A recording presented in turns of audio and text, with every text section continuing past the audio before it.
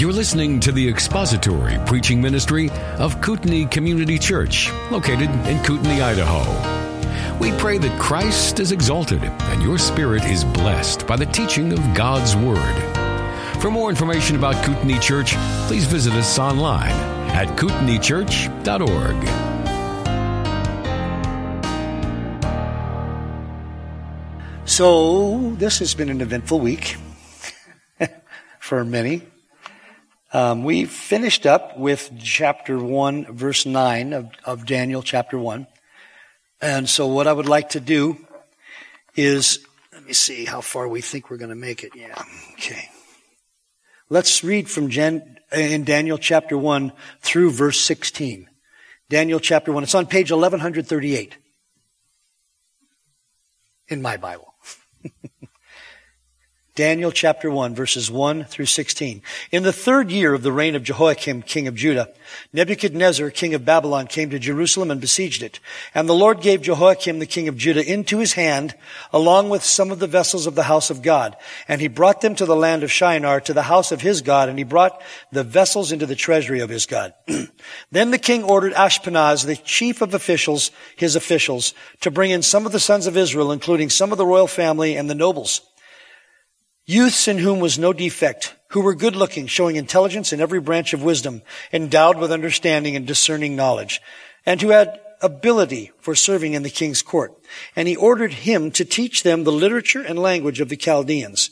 And the king appointed for them a daily ration from the king's choice food and from the wine which he drank, and appointed that they should be educated 3 years, at the end of which they were to enter the king's personal service. Now among them, from the sons of Judah, were Daniel, Hananiah, Mishael, and Azariah. Then the commander of the officials assigned new names to them. And to Daniel, he assigned the name Belteshazzar. To Hananiah, Shadrach. To Mishael, Meshach. And to Azariah, Abednego. But Daniel made up his mind that he would not defile himself with the king's choice food or with the wine which he drank. So he sought permission from the commander of the officials that he might not defile himself. Now, God granted Daniel favor and compassion in the sight of the commander of the officials. And the commander of the officials said to Daniel, I am afraid of my lord the king, who has appointed your food and your drink. For why should he see your faces looking more haggard than the youths who are your own age? Then you would make me forfeit my head to the king. But Daniel said to the overseer whom the commander of the officials had appointed over Daniel, Hananiah, Mishael, and Azariah, please test your servants for 10 days, and let us be given some vegetables to eat and water to drink. Then let our appearance be observed in your presence, and the appearance of the youths who are eating the king's choice food, and deal with your servants according to what you see. So he listened to them in this matter and tested them for 10 days. At the end of 10 days, their appearance seemed better, and they were fatter than all the youths who had been eating the king's choice food. So the overseer continued to withhold their choice food and the wine they were to drink, and kept giving them vegetables. So Daniel and his 4 friends have made decisions to honor God, to live in obedience to God. And beyond that, they have also made decisions, I think, now this is kind of sanctified speculation, to stay in touch with each other as much as possible. We remember that Ezekiel has named Daniel in his book. He was a contemporary. And interestingly enough, as we talked about when we were in the introduction of this book, there are plenty of critics who look at every opportunity to detract from this book, make it not a book of Scripture. Actually, they don't intend to make it not a book of Scripture, but if they say it really wasn't written by Daniel, and it really wasn't written at the time that Daniel says it was written, and it really didn't address the things that Daniel said it addresses, what are they doing? What's left? They're attacking the veracity of a book of the Bible. And so all the way through, we will be dealing, as I mentioned earlier, with each and every one of the objections that the critics have come up with over the last thousands of years, and dismissing them for what they are, a specious attack on the Word of God. So we finished with chapter 1, verse 9, and we looked at the fact that God had granted favor and compassion in the sight of the commander of the officials. So God had sovereignly moved the officials over Daniel and his friends to grant the request, Daniel's request, to eat the vegetables and water, drink water. He granted that request. He granted it reluctantly. And it was remarkable that these 4 men, captives, would be given such latitude by someone who was used to killing those who had any dissent at all. In that culture, if you disagreed with the king, you could forfeit your head. It wasn't like our culture where we just yell at each other. You died. And sometimes instantaneously. It was unusual for a Babylonian captor to show compassion to a captive. This in itself was a clear demonstration of the sovereignty of God as he moved those officials to deal with Daniel and his 4 friends, the 3 brothers, the 3 young men. I don't know if they were brothers. The 3 young men in a different manner. So let's look at verse 10. And so then now the commander of the officials said to Daniel, I am afraid of my lord the king, who has appointed your food and your drink. For why should he see your faces looking more haggard than the youths who are your age? Then you would make me forfeit my head to the king. So here the commander of the officials reveals to Daniel his main concern. It's not that they have a difference of opinion over the food. I'm sure that may or may not have mattered to them. If he allows this, and Daniel and his friends begin to look haggard and drawn, skinny and unhealthy, the king would put him to death. That's quite a concern. This was a very real fear. And there was no doubt precedent that this commander knew about. He probably knew about times when some official deviated from the king's orders and was killed for it. And that's a pretty permanent response from the king. He was concerned that the king would put him to death. In the history of Babylonian officials, there were probably stories of men in the employ of the king who did not follow the king's precise orders, and were put to death. You were not given latitude. It was what the king's way or the highway, except that the highway would be in a hearse. So the word translated haggard comes from a Hebrew word which means to be perplexed or to look sad. If you're feeling ill, not well, you're generally not walking around with a smile on your face and looking bright and happy and bouncing in your step. So what he was concerned about was that they would be able to observe these 4 youths looking worse than the rest of the youths. It would be clear that something was up. Questions would be asked. It would be found out that he hadn't given them the ration that the king had commanded, and he would be killed. So it appears that these officials have more on their hands than one might realize. These young people had to be kept looking happy and healthy. Can you imagine? Teenagers, keep them happy, looking happy and healthy. One of the first ways to jeopardize that was to not feed them enough or to feed them the wrong things. Should the king venture to their quarters, he would have been looking comparatively at each individual youth. If there were some that looked less healthy or happy than the others, this would have been a question the king would put to the commander of the officials. And that commander had better have a very good answer and a good resolution to the problem, or he would die. So now I would expect that had the king come and seen some haggard-looking youths, he would find out, and if they found out that maybe they were just ill, that would be one thing. But if he found out in any way, shape, or form that the commander, the underling, had not followed his precise instructions, he would be put to death. And again, I'm certain there was precedent for this. That this wasn't just a story or an urban legend, if you will, a Babylonian legend. People had died for not doing what the king said regularly. It's a form of population control, I think. Verse 11, but Daniel said to the overseer who was expressing these concerns, why should I lose my head? He said to the overseer whom the commander of the officials had appointed over Daniel, Hananiah, Mishael, and Azariah. So he talks to him. Here Daniel begins his creative resolution to the problem that he would put to the commander of the officials. Now the King James uses the word Melzar as the person the commander of the officials had appointed over Daniel and his friends. Actually names him Melzar. The word Melzar is of Persian origin and simply means butler, warden, or guardian. It's a word that means an official over or assisting others.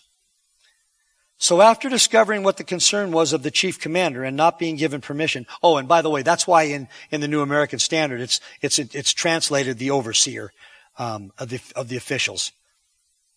So instead of a name, it's a designation. It's a designation. So after discovering what the concern was of the chief commander and not being given permission, Daniel goes to the person under him. He didn't get the response he needed from the head honcho under the king, so he went to the guy under him.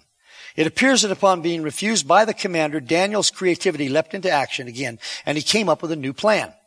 A plan that he hoped would answer the objections of the commander. He took this plan to an underling, the overseer spoken of here. This underling would likely have already heard of the refusal Daniel was given by the commander. He probably already knew that Daniel had gone to the commander and had been refused. But he wouldn't have been in the same position of losing his life in the first place, and also Daniel's plan dealt with that fear. Critics look at this different translation, by the way, of the word Melzar, and based on the fact that the Septuagint indicates that Daniel actually spoke to someone named Esdri.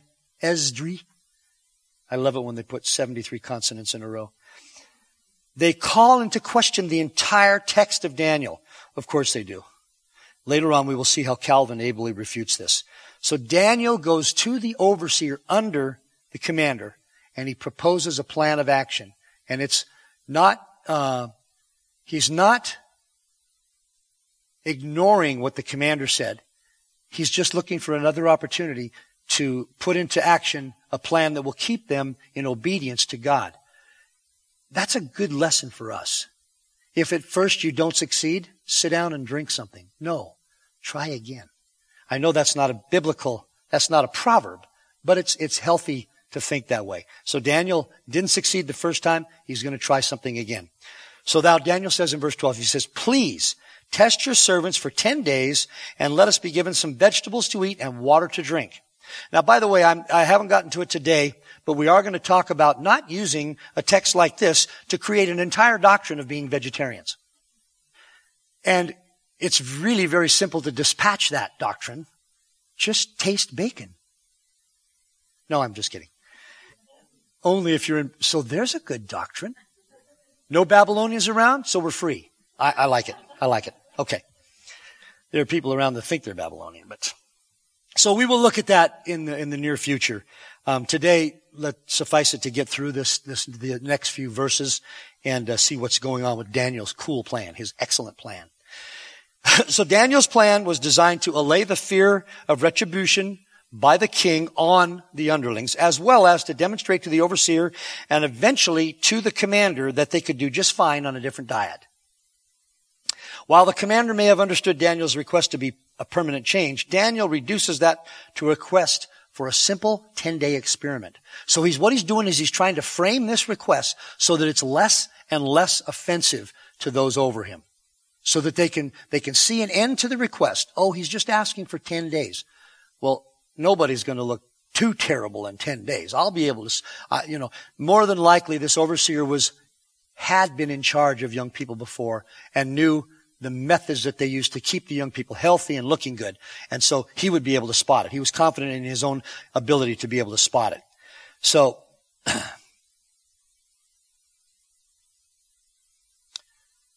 while the commander may have understood Daniel's, as I said, as a permanent change, Daniel reduces it to 10 days. Going to an underling, by the way, is not an uncommon thing, and Daniel made use of that opportunity. Calvin explains it this way. Next slide. And here Daniel's singular constancy, his face was set like flint towards obeying God, to doing whatever he could to obey God. He moved forward to obey God. And here Daniel's singular constancy is observable, who after trying the matter once in vain did not cease to pursue the same object. It is a clear and serious proof of our faith when we are not fatigued when anything adverse occurs and never consider the way closed against us. Then, if we do not retrace our steps, but try all ways, we truly show the root of piety fixed in our hearts. Let me translate that for you. If we find one avenue of obedience to God closed, we will look for another avenue to maintain that obedience and honor what God wants. It might have seemed excusable in Daniel after he had met with his first repulse. For who would not have said he had discharged his duty and that an obstacle had prevailed over him? Well, I tried. I did everything I could to obey God, but there was just something too big in my way. So I guess I don't have to. But since he did not prevail with the chief prefect, he goes to his servant. Thus voluntarily to incur risk was the result of no common prudence, for this servant could not make the same objection as we have just heard the prefect did. Without doubt, he had heard of Daniel's request and of his repulse and denial. Hence, Daniel is beforehand with him and shows the servant may comply without the slightest danger, as if he had said, we indeed did not obtain our wish from the prefect because he was afraid of his life. But I have now thought of a new scheme by which you may both gratify us and yet not become chargeable with any crime, as the whole matter will be unknown. So he was looking for a method, a way to discharge his duty to God to not eat meat offered to idols. Daniel was not objecting to meat. He was objecting to meat and drink offered to idols, which would indicate that they acceded to the Babylonian gods. They agreed with the Babylonian gods. Normally, a complete vegetarian diet will not properly maintain good health. Daniel and his friends were trusting the Lord to maintain their health. The word properly translated vegetables includes beans, rice, lentils, herbs, and fruits. Basically, their diet included anything grown in a garden. Now, there were no supermarkets in Babylon that you could go to and pick up fresh carrots, or even not fresh carrots, and, vegetables and stuff that had been there for a while that might have been offered to an idol and then taken to the supermarket. This stuff would have had to have been brought right out of the garden. And that was a great safety valve, if you will, for Daniel, knowing that the food that they were consuming was not offered to idols. And secondly, they didn't offer water to idols. They offered wine to idols. They drank wine in the presence of idols. So his particular scheme, as Calvin calls it, or plan, covers pretty much every eventuality. I think Daniel probably thought this through very carefully. A young man alone in a foreign culture with the possible fear of death at any day, any reason, even no reason, comes up with this plan to obey his God, knowing that the plan could result in his death. So any comments or questions about 11, about, I guess we're really moving, right, aren't we? Verse 12? Okay. So verse 13. Then Daniel says this. Then, he covers everything. Let our appearance be observed in your presence and the appearance of the youths who are eating the king's choice food, and deal with your servants according to what you see. So Daniel is placing himself, reminding the overseer that he is under his authority. Let us try this. Let us try it for 10 days, and then after 10 days, you observe and test us and see if it has been successful. The test would be what they looked like after 10 days. This was all visual. There were no sphygmomanometers and blood tests and, the things that would happen today. They would just look at him and say, well, he looks pretty fat. Looks pretty good to me. So, and compare them to the other young men. Daniel and his friends were convinced that they would be just fine. Why? They were trusting God. They were truly trusting God to keep them healthy as they obeyed him. Calvin assumes that at least part of the reason for these young men of choosing the austere diet was to avoid partaking of delicacies that they normally were not accustomed to in order not to become degenerate in their attitudes and lifestyles. So Calvin takes it to the next step, thinking that it was a regimen that they were putting themselves on, not to allow themselves to do things that they were not used to doing that might dissuade them, distract them from serving God. Next slide. Whence sprang this scrupulousness? Don't you love the language back then? Scrupulousness. That's quite the word. Because as we said yesterday, Daniel was unwilling to accustom himself. How did Calvin know? We said it yesterday. Was unwilling to accustom himself to the delicacies of the palace, which would cause him to become degenerate. He wished, therefore, to nourish his body not only frugally, but abstemiously, and not to indulge in these tastes. For although he was raised to the highest honors, he was always the same as if still among the most wretched captives. There is no occasion for seeking other reasons for this abstinence of Daniel's, for he might have fed on ordinary bread and other less delicate food. But he was content with pulse, which the vegetables, that's what the King James calls the vegetables, and was continually lamenting and nourishing in his mind the remembrance of his country, of which he would have been directly forgetful if he had been plunged into those luxuries of the palace. And there is a great deal of truth to that. When we lose ourselves, abandon ourselves into the happenings of the day, we can lose our connection to Scripture, to God's commands, to obedience. And so Daniel, at that age, was a very, very careful young man. And it's not, in that we can see God's choice of this young man to become a ruler in Babylon was excellent. But is there anything God does that isn't excellent? So finally, Daniel and his friends knew that this test they were proposing may or may not have the results intended. Although they had complete trust in God, they were willing to subject themselves to the penalty that may come if the test failed. They were willing to subject themselves to the penalty that came if the test failed. Now, in their given situation, what else could they do? I'm not diminishing that courage at all, but they knew that they were under the authority of the people over them, the overseer, the commander, and ultimately the king. So, I would give you just a couple, as I've been thinking, there's a couple of scriptures that I'm going to be using next week when we talk about this idea of a vegetarian diet. Well, not next week, the next time we're together. One of them is the simple verse in Genesis chapter, is it 6 or 9, where God says, previous to this, I'm paraphrasing, previous to this, plants were your food. Now, everything that walks shall be your food. Doesn't sound like a suggestion to me.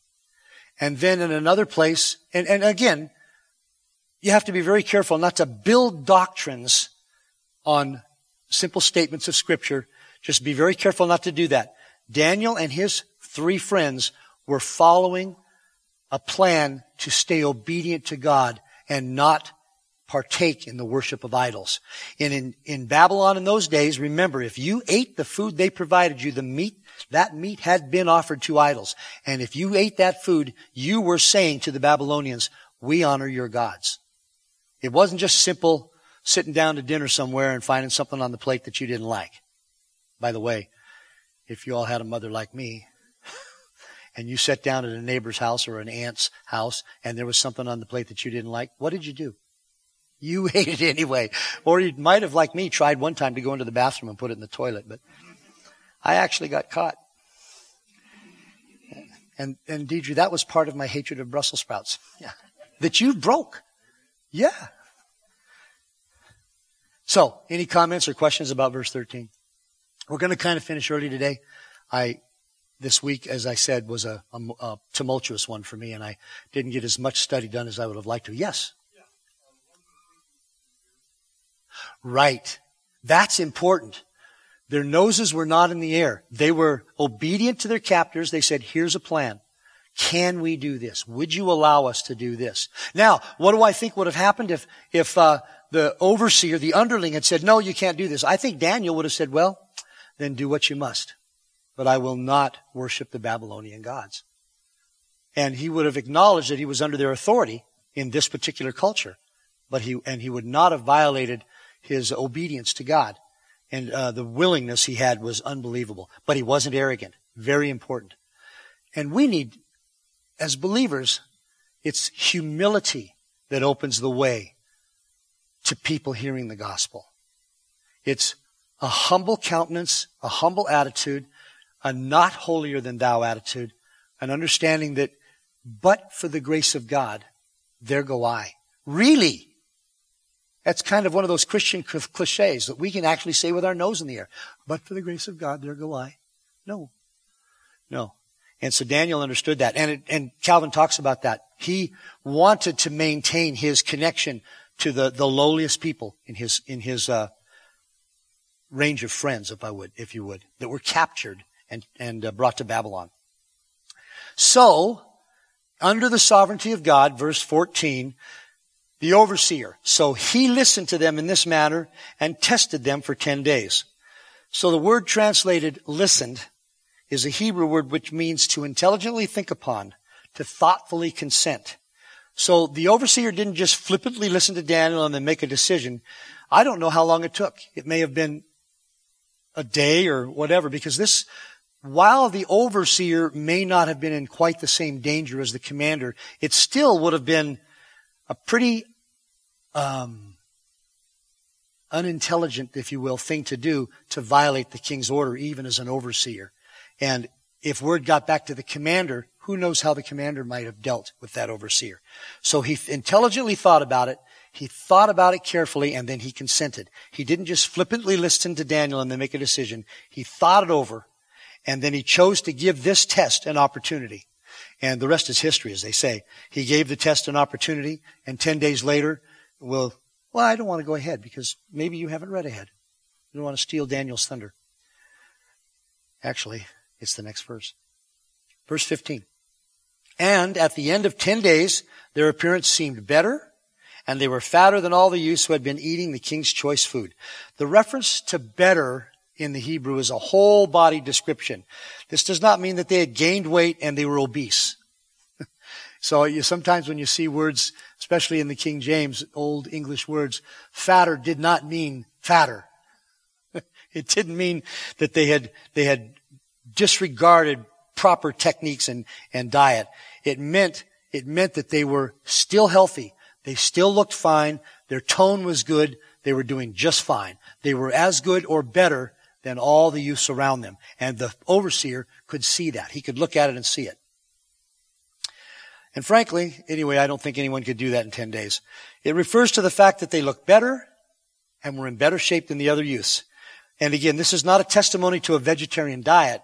It is a testimony to obedience to God and to His blessing on that obedience. When you and I obey God, regardless of the circumstances, He is free to bless us, or He is free to, from our perspective, not bless us.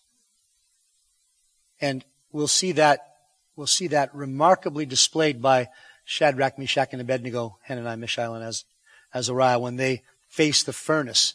Remember, you've all read Daniel probably 37 times. Whether God saves us or not, we will not bow. And I bet you they didn't do it arrogantly then either. There was no arrogance. There was a simple intention to follow and to obey God. So we're going to tie this up here. If there's any other questions, comments, go ahead and have some. We've got 7 minutes or 12 minutes. Didn't the youth also knew the potential to death? Yes. Oh, yeah. We're not talking about, it's hard sometimes for us to plunk ourselves into that culture and think like Daniel must have been thinking. I imagine he was on his knees a lot because he knew that at any step along the way, just asking the commander to do this could have resulted in death. Just asking the overseer to do this could have resulted in death. And then what if, after 10 days, they didn't look quite as good as they'd hoped? They were going to die. Well, Daniel had complete faith in God. He was confident in his God. Not in the overseers, not in the food, in God. And so at the end of 10 days, they were better, the Scripture says. And so for my perspective, as I was studying this section, this is a clear call to us today in all times of history, but especially in these tumultuous times. What are we communicating to the world around us about our belief in Christ, about our love for God, and about our supposed love for brothers, for our fellow human beings who maybe totally disagree with everything we believe? And in some cases may want us dispatched. I'll not use the K word. Dispatched. Sounds like the Pony Express. Do you have my dispatch? It is incumbent upon us as believers in Christ to not be arrogant, to not be willing, and yet not to be willing to disobey God, but to demonstrate our obedience to God in humility and kindness, so that the gospel can be preached among men. So I'm grateful for you listening this morning, and that will tie things up for today. Next time we meet, we'll talk a little bit about building gigantic doctrines over one verse or over a couple of verses, and forcing other people to believe that this is what you must do. You need to put this list on your refrigerator, or I'm coming to your house. I don't have room on my refrigerator. Any other comments before we close? You get a little more visiting time today. Father, we thank you for this opportunity to look again into the book of Daniel, to see these 4 young men who made their decision by your grace. They made their decision by your grace and with your strength to trust you and to honor you in all that they did. We would like for that, Lord, to be a light to us today, so that we will trust you and honor you in all that we do, and that we will recognize your sovereignty in our lives and find comfort in that no matter the outcome, you are in charge. You have our lives in your hands. And we thank you for that and look forward to it in Jesus' name. Thank you for listening to the latest podcast from Kootenai Church. If you'd like to learn more about Kootenai Church or to donate to our church ministry, you can do so online by visiting kootenaichurch.org. We hope you enjoyed this podcast and pray you'll join us again next time. Once again, thank you for listening.